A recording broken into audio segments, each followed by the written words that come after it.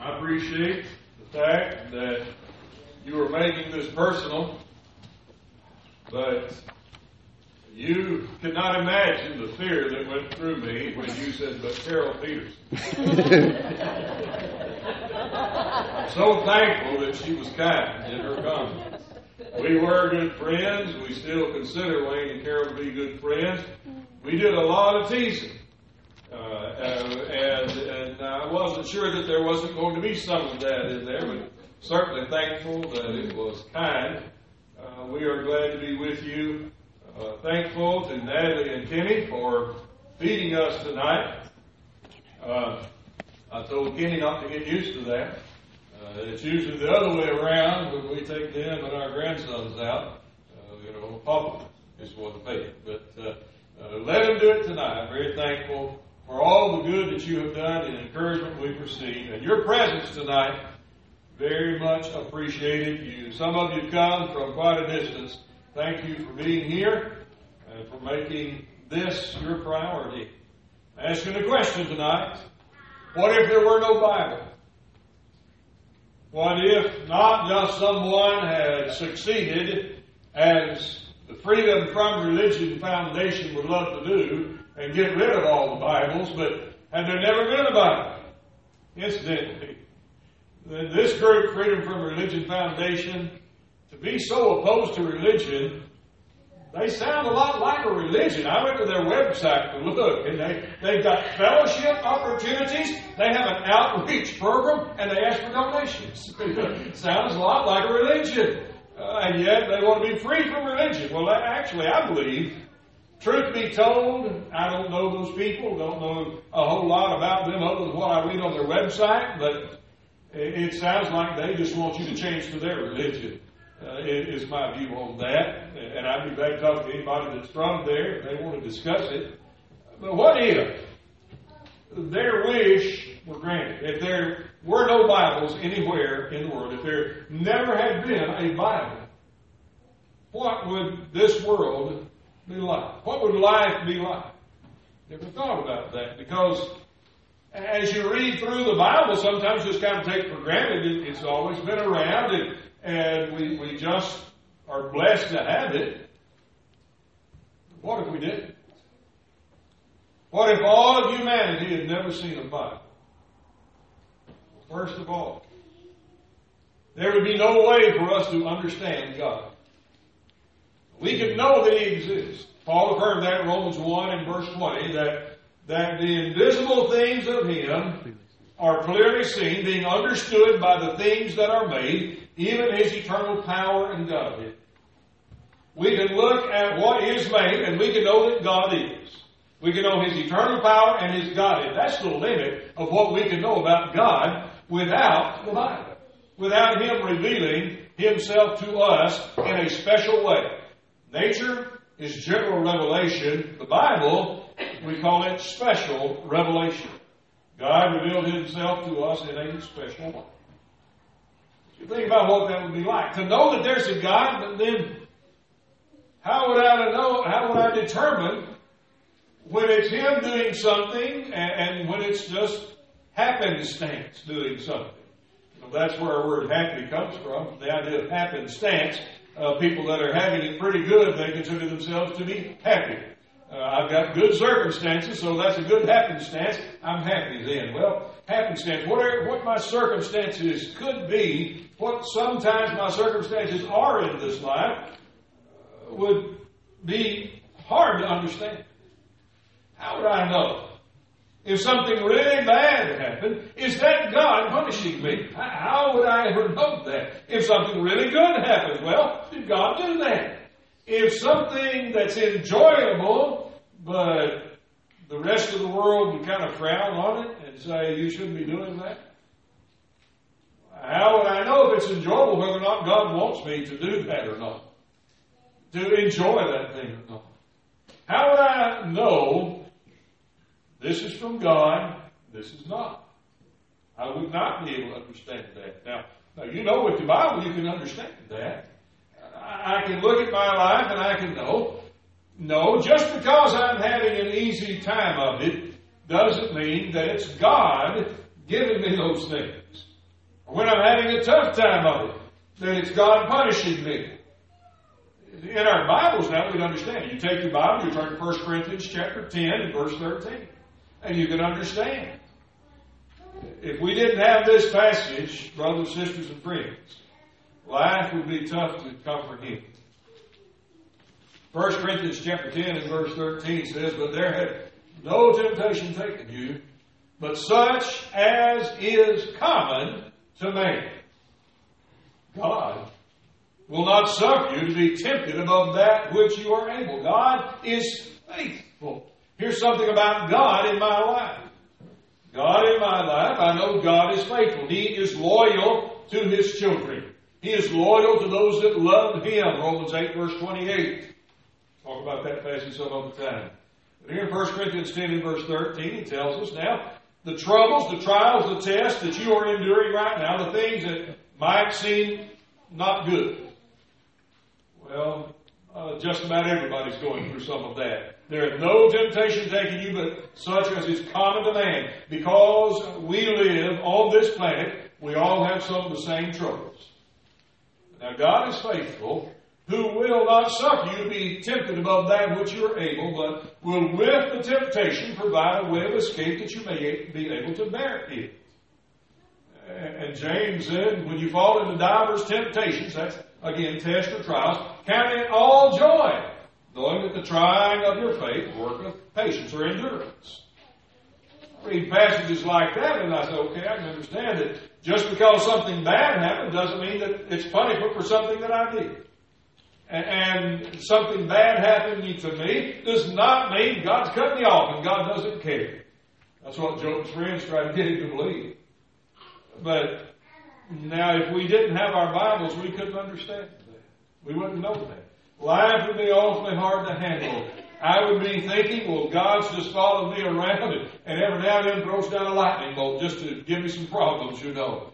Kind of like the Greek mythological gods. They were that way. They were just arbitrary and did whatever they wanted to, according to the Greeks, but those weren't real gods. But the God of the Bible, He has taken time to let us know some of the reasons that we have trouble in life. Some of those reasons are because we're trying to do what's right. 2 Timothy chapter 3, verses 12 and 13. 2 Timothy 3, 12 and 13, the Apostle Paul is looking at life as a Christian. He said that all, yea, and all who will live godly in Christ Jesus. Oh boy, just wait for that next part, Paul. What are you going to tell us? Shall suffer persecution. But now, verse 13, evil men and seducers will wax worse and worse, deceiving and being deceived. I can understand life when I look at that. I can understand that that's what's going on in this world. There are some bad people who like to cause good people problems. If I didn't have my Bible, how hard it would be to get through life with a sound mind. To get through life knowing that God still cares for me, even when there are tough times in my life. And I know James 1:17 is most comforting. If I didn't have James 1:17, I might misinterpret things. I might think I've done something really good because there are a lot of good things in my life. No.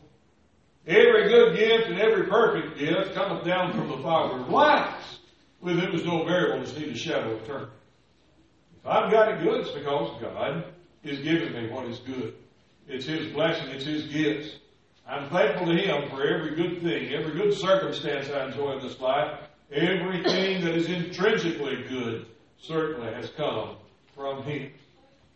And incidentally, Amos 3 verse 7 is another passage. Now, it's been misused. I know a fellow in a religious group that could be called a cult, but a religious group that's very fanatical about their belief system, that they think that their leader actually had a vision being transported to heaven and saw something in heaven that made her think that the fourth commandment in the Old Testament is still sacred.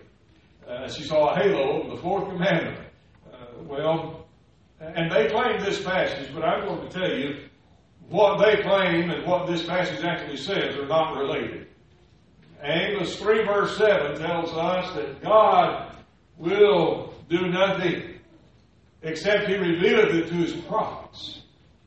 God is going to let us know when He is doing something definite, specific in history, in the life of the people on earth. When God is acting, God says, I'm acting. I want you to know it's me doing that in a definitive way.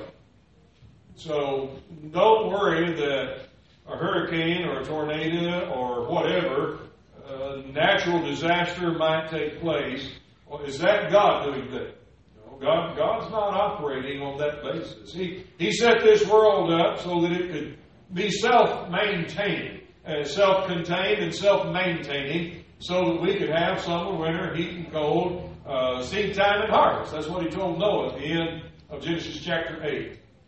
That's never going to stop as long as the earth is standing. That'll keep happening. Well, some of those weather things happen because God set the world up that way, but if I didn't know that, I would wonder about God. God's just an angry, contrary God sometimes, we would think, no, that's not true. And what about people who claim that they are doing God's service by killing someone else? Are they telling the truth? Those folks who claim that if you are an unbeliever and infidel, then they have the authority from heaven just to cut your head off. If you don't accept their belief system, why, they will terminate you, and they have God's approval on that. If I didn't have a Bible, they claim they've got one. But if I didn't have a Bible, I wouldn't know for sure whether or not they were telling the truth. But I do have a Bible. And my Bible says, first of all, that in 1 John chapter 1 and verse 5, this then is the message that we, the apostles, heard of Him, Jesus. That God is light, and in Him is no darkness at all. Interesting word, no at all. That's one word in the original language. It's a compound word. It means not even one. Not even one bit of darkness in God. No evil, no wrong, no bad in God. God does not authorize evil. That is intrinsic evil. God does not do that which is not good and not right. I've got a Bible that tells me that in 1 John chapter 4, verses 7 and 8.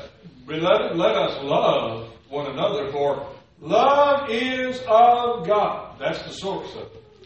And everyone that loveth is born of God and knoweth God. Notice that connection, love and God. It came from Him. And when we love one another like God wants us to, we're being like Him. Now the next verse says, He that loveth not.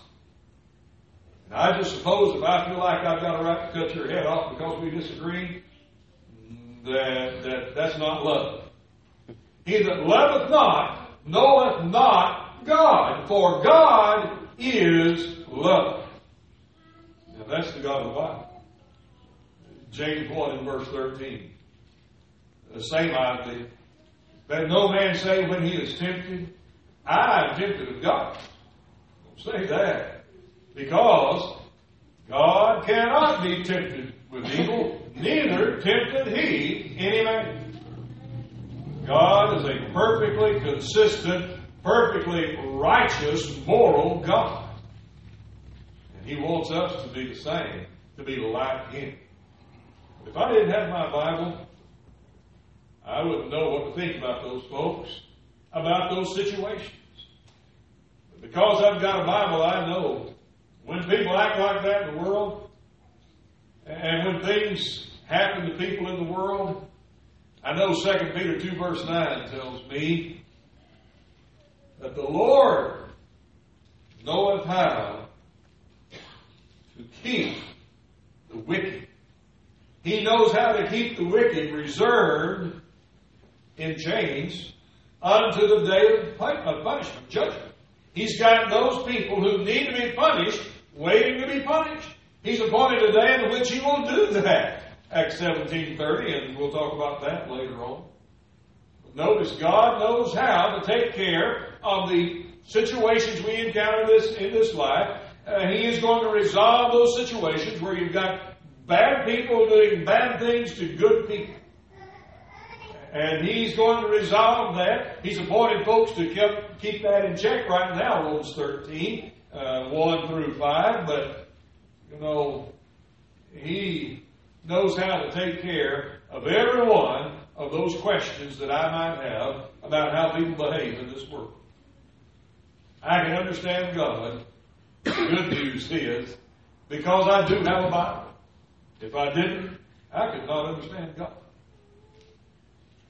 Now, hang on, stay with me, because the rest of the points are not going to be that long. If there were no Bible, moral questions would go unanswered. There wouldn't be answers to moral questions. Again, I could know about God by looking at the world, but I wouldn't know without His revelation just exactly what He was behind and what someone else might be behind and causing. I wouldn't know about good and evil in the fullest sense without God letting me know that in His Word. Take, for example, the question that came to Jesus, Matthew 19. Here come these Pharisees. Is it lawful for a man to put away his wife for every cause? Remember how Jesus answered that there in verse 4? Have you not read? Well, they had their Old Testament scriptures. They could read in those Old Testament scriptures. That's not what God wanted. Now, Jesus went all the way back to Genesis 2 when He did that. So He said, just flip back to the beginning, get the first leaf of your scroll or whatever there, your copy of the Old Testament, and look at it. Because there it says in Genesis 1, 26, 29, that God made man in His image after His own likeness. He made them male and female. Male and female created He them. Have you not read that He that made them at the beginning, chapter 2, verse 7 and following, 17 rather, Genesis 2, that He made them at the beginning, made them male and female, said, for this cause shall a man leave father and mother, cleave to his wife, they twain shall be one flesh, what therefore God hath joined together, let not man put asunder.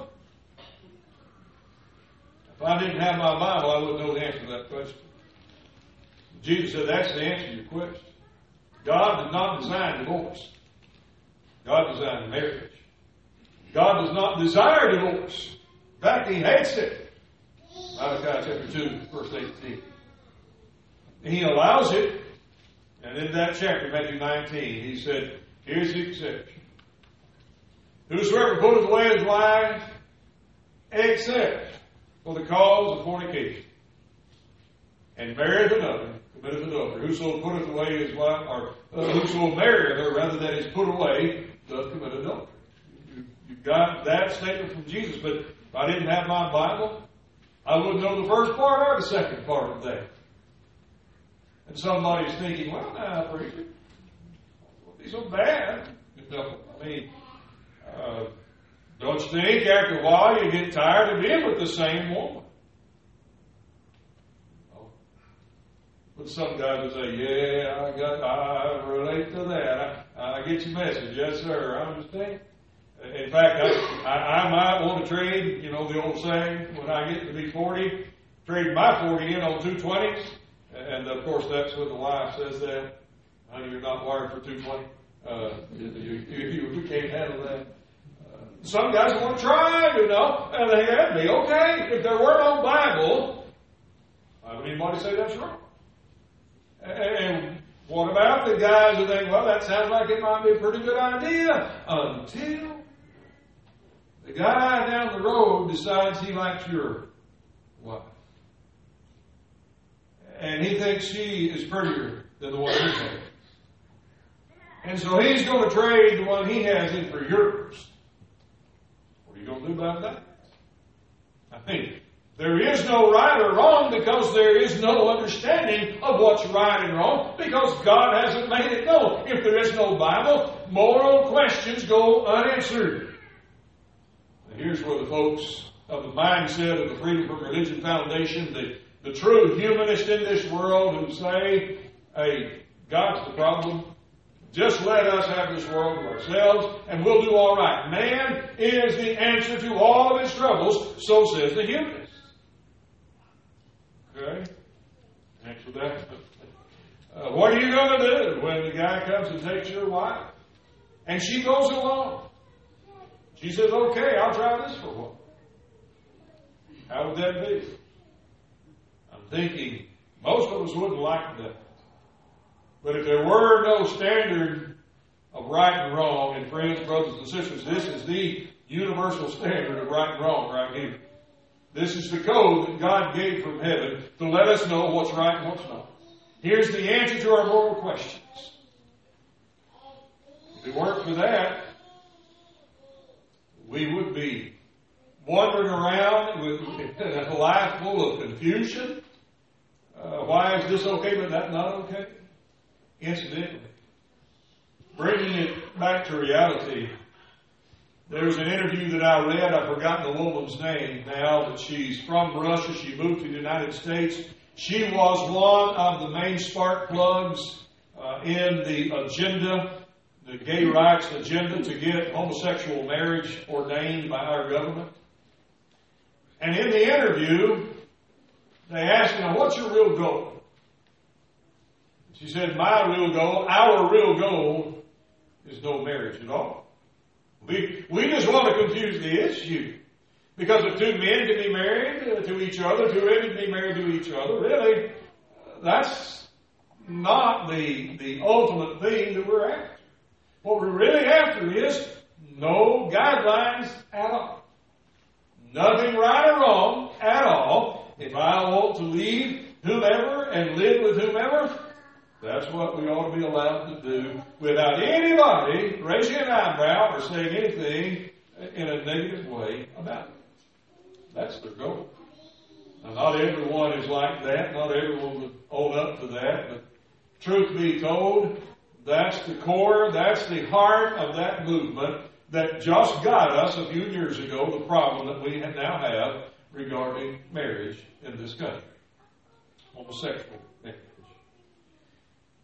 But who's to say what's right and what's wrong?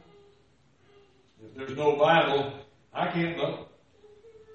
You hear these folks who are of that persuasion, who want to have it their way, no religion, and what I say is good, and what I say is wrong, and that's it.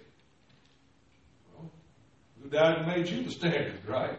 Who appointed you to be the authority? If there isn't a Bible, a revealed moral standard, then you can't say this is actually good. If there is no God who made us, who is a good being, an all good, all light being, then there's no way you can tell me that something's truly intrinsically good or truly intrinsically bad. You have no moral standard for that because you have no moral creator. Therefore, you're just dirt.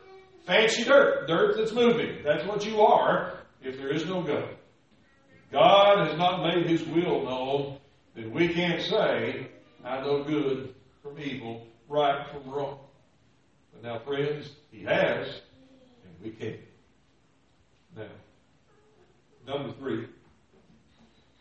Jesus said in Matthew chapter 5 and verse 6, Blessed are they which do hunger and thirst after righteousness, for they shall be filled. Hungry souls would be unfed if there were no Bible. Those people starving, searching for understanding of themselves, understanding of their purpose, understanding of their futures. If there were no Bible, they wouldn't have any clue, no idea where to go with that. Jeremiah 10 verse 23 would have no explanation. When Jeremiah said, O Lord, I know that the way of man is not in him. It is not in man that walketh to direct his steps.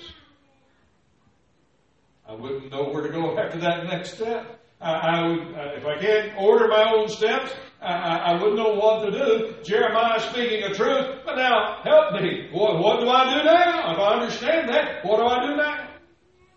Don't have an answer if I don't have the revealed Word of God. Now, I might have some stray Oriental religion that might tell me that I need to meditate and find myself.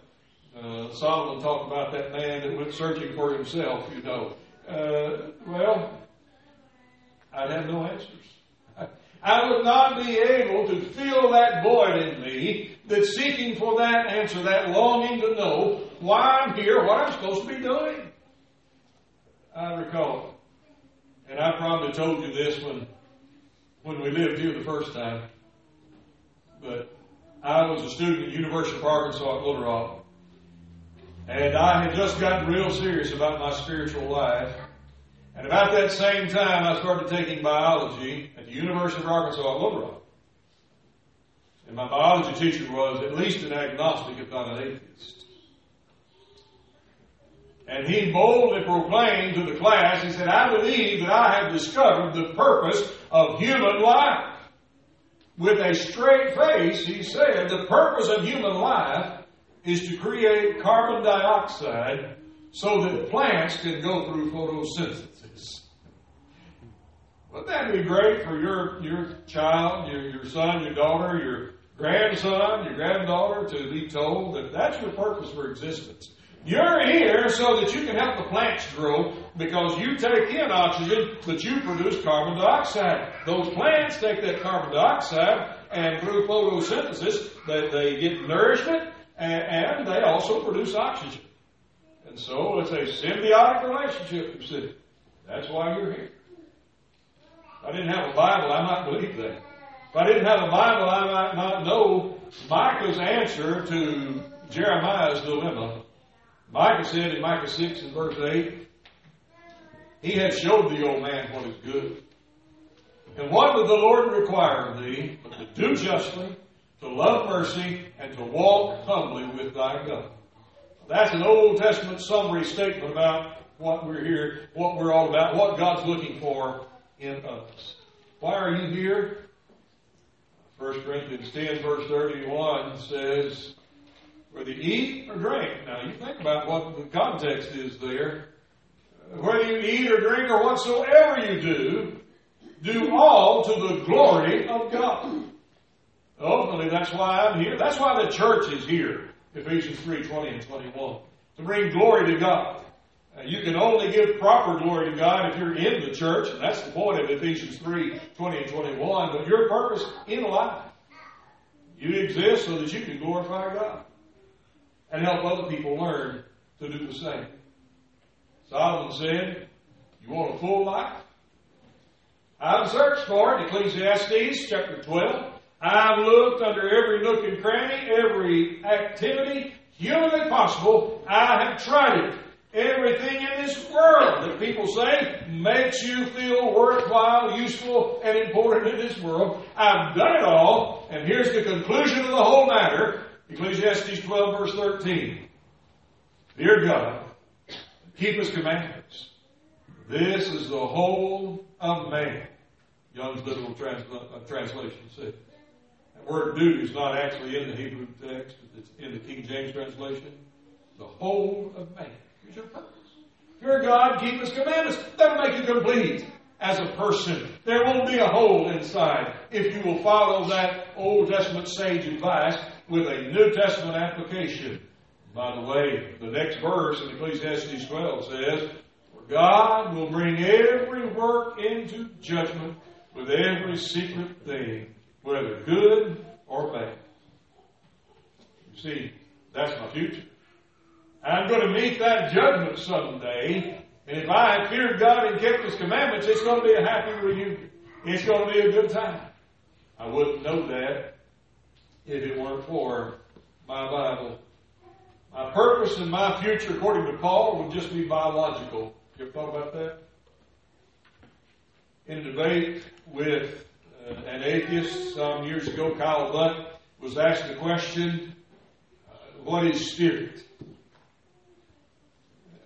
And I thought immediately, that's the highest level of existence. But the man he was debating was chiding that idea. Everything's physical, everything's chemical. You exist because of ideal chemical combinations in this earth, and it produced life. That's not the best form of existence. 1 Corinthians 15, verse 32, the Apostle Paul said, "This is it. Then why did I fight with those beasts at Ephesus?" And he didn't mean literally. He wasn't thrown in a lion's den, I don't believe, but he did fight with some spiritual beasts. Remember Ephesians 6, he talked about our mission in this world is to stand up against wickedness in high places. That's what he was doing in Ephesus. And he said, "I fought with beasts at Ephesus." Well, why did I do that?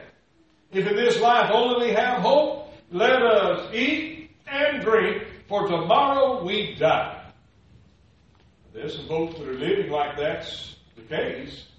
They're living for the here and the now, the right now. As Paul said, that's what you ought to do.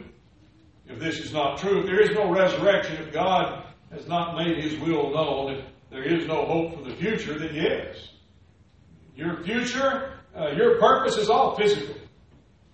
But that's not the case. God's told us, no, I've got something better for you. And in fact, I've prepared a place for you. I want you to come and be with me. And that's kind of the last thought here in this lesson tonight. If there were no Bible, our greatest issue would be unresolved. There would be no answer to the question that the disciples went on and asked in Matthew 19, verse 25, when Jesus talked about how hard it was for a rich man to go to heaven. They said, "Who then can be saved?" If there were no Bible, I couldn't answer that question. I couldn't know. Friends, the guilt of sin is not resolved by ignoring the guilt. I saw that bumper sticker in Chattanooga years ago. It said, "Are you feeling guilty? You're probably Catholic." Picking at religion, you know. No, if you're guilty, you probably did something wrong. Isn't that the case? If you're guilty, you're probably Romans 3:23 in reality. All have sinned and come short of the glory of God. That produces guilt. When I transgress the law of God, that's sin, 1 John 3 verse 4, I'm going to feel some guilt. God doesn't want me to feel guilty unless I need to. If I haven't let Him take care of my sin, I need to feel guilty. I need to bear that burden of guilt until it moves me to ask the question, "Lord, what wilt Thou have me to do?" Just like Saul did in Acts 9 verse 6, and as he repeats it again in chapter 22, he asks that same question, what will you have me to do, Lord? If I didn't have my Bible, I would not know that there is an answer. I want to go back to the passage as we conclude now. A passage that really was the thought of our start here. In Romans chapter 1, verse 16, the Apostle Paul, and his statement ought to be our statement, said, "For I am not ashamed of the gospel of Christ, for it is the power of God unto salvation to everyone that believeth, to the Jew first, and also to the Greek." Now that's not the end of that passage. That's not the end of the thought there. Here's the hope of salvation. It is the gospel. Here is the means of salvation. It is the gospel. Notice the next thing he says. "For therein is the righteousness of God revealed." What are we talking about tonight? God revealing Himself to man in the Bible. If He hadn't done that, I wouldn't know what I need to know about Him, about life, and certainly about salvation. But here it is. It's been given. I do know it. Here is the revelation of God that tells me what I need to do to be saved. Here is that message that God wants me to have. Therein is the righteousness of God revealed from faith to faith, as it is written, "The just shall live by faith." That faith-to-faith thing, that's one believer telling someone else about the gospel and they become a believer. Now, believer in the book of Romans is not faith only. Just back up in this same chapter to verse 5 and notice. Paul's explaining why he's writing this book, why he is an apostle, and he's speaking of God and the Spirit and of Christ. He said, by whom we have received grace and apostleship for obedience to the faith among all nations for His name. Obedience to the faith. That ties right in with another passage in Romans. And we look at this, we're going to be done with our study tonight, won't we? Romans chapter 10 and verse 13. Now, some people stop with verse 13 in Romans 10, but I want to start there. Because that's where Paul's talking about what can be known about Jesus. It's what you can know about Jesus. For whosoever shall call upon the name of the Lord shall be saved. How then shall they call on Him in whom they have not believed? How shall they believe in Him of whom they have not heard? And how shall they hear without a preacher? Well, that's the process in reverse, is it not? Calling on the name of the Lord is a result of what? Believing. Well, how did I become a believer? I heard the gospel. How did I do that? Somebody came and preached the gospel to me. As it is written, verse 15, how shall they preach, rather, except they be sent? As it is written, how beautiful are the feet of them which preach the gospel of peace and bring glad tidings of good things. Now hold on right there. Reflect on what we just read in Romans 1:5. Paul was given this mission as an apostle for the obedience to the faith. I can call on the name of the Lord after I believe. Calling on the name of the Lord is not believing, that is. It's something that follows that. Well, here's what it is, verse 16. But they have not all obeyed the gospel. For Isaiah saith, Lord, who hath believed our report? Belief in the book of Romans is never faith alone, unless it's the kind of faith that won't save you. The faith that will save you in the book of Romans is faith that obeys, faith that does what God said to do in order to be saved. If I didn't have my Bible, I wouldn't know that. When I've got my Bible and I can read it so plainly, I should never tell anyone just believe and then pray to Jesus. Calling on the name of the Lord in that passage does not mean praying to Jesus. It means obey the gospel, just like Paul said he was told to do in Acts 22 and verse 16. And now why tarriest thou? Arise and be baptized. Notice that. Arise, be baptized, wash away thy sin. Those two things are taking place together. And what else is going on? When I arise and I'm baptized and I wash away my sins, calling on the name of the Lord.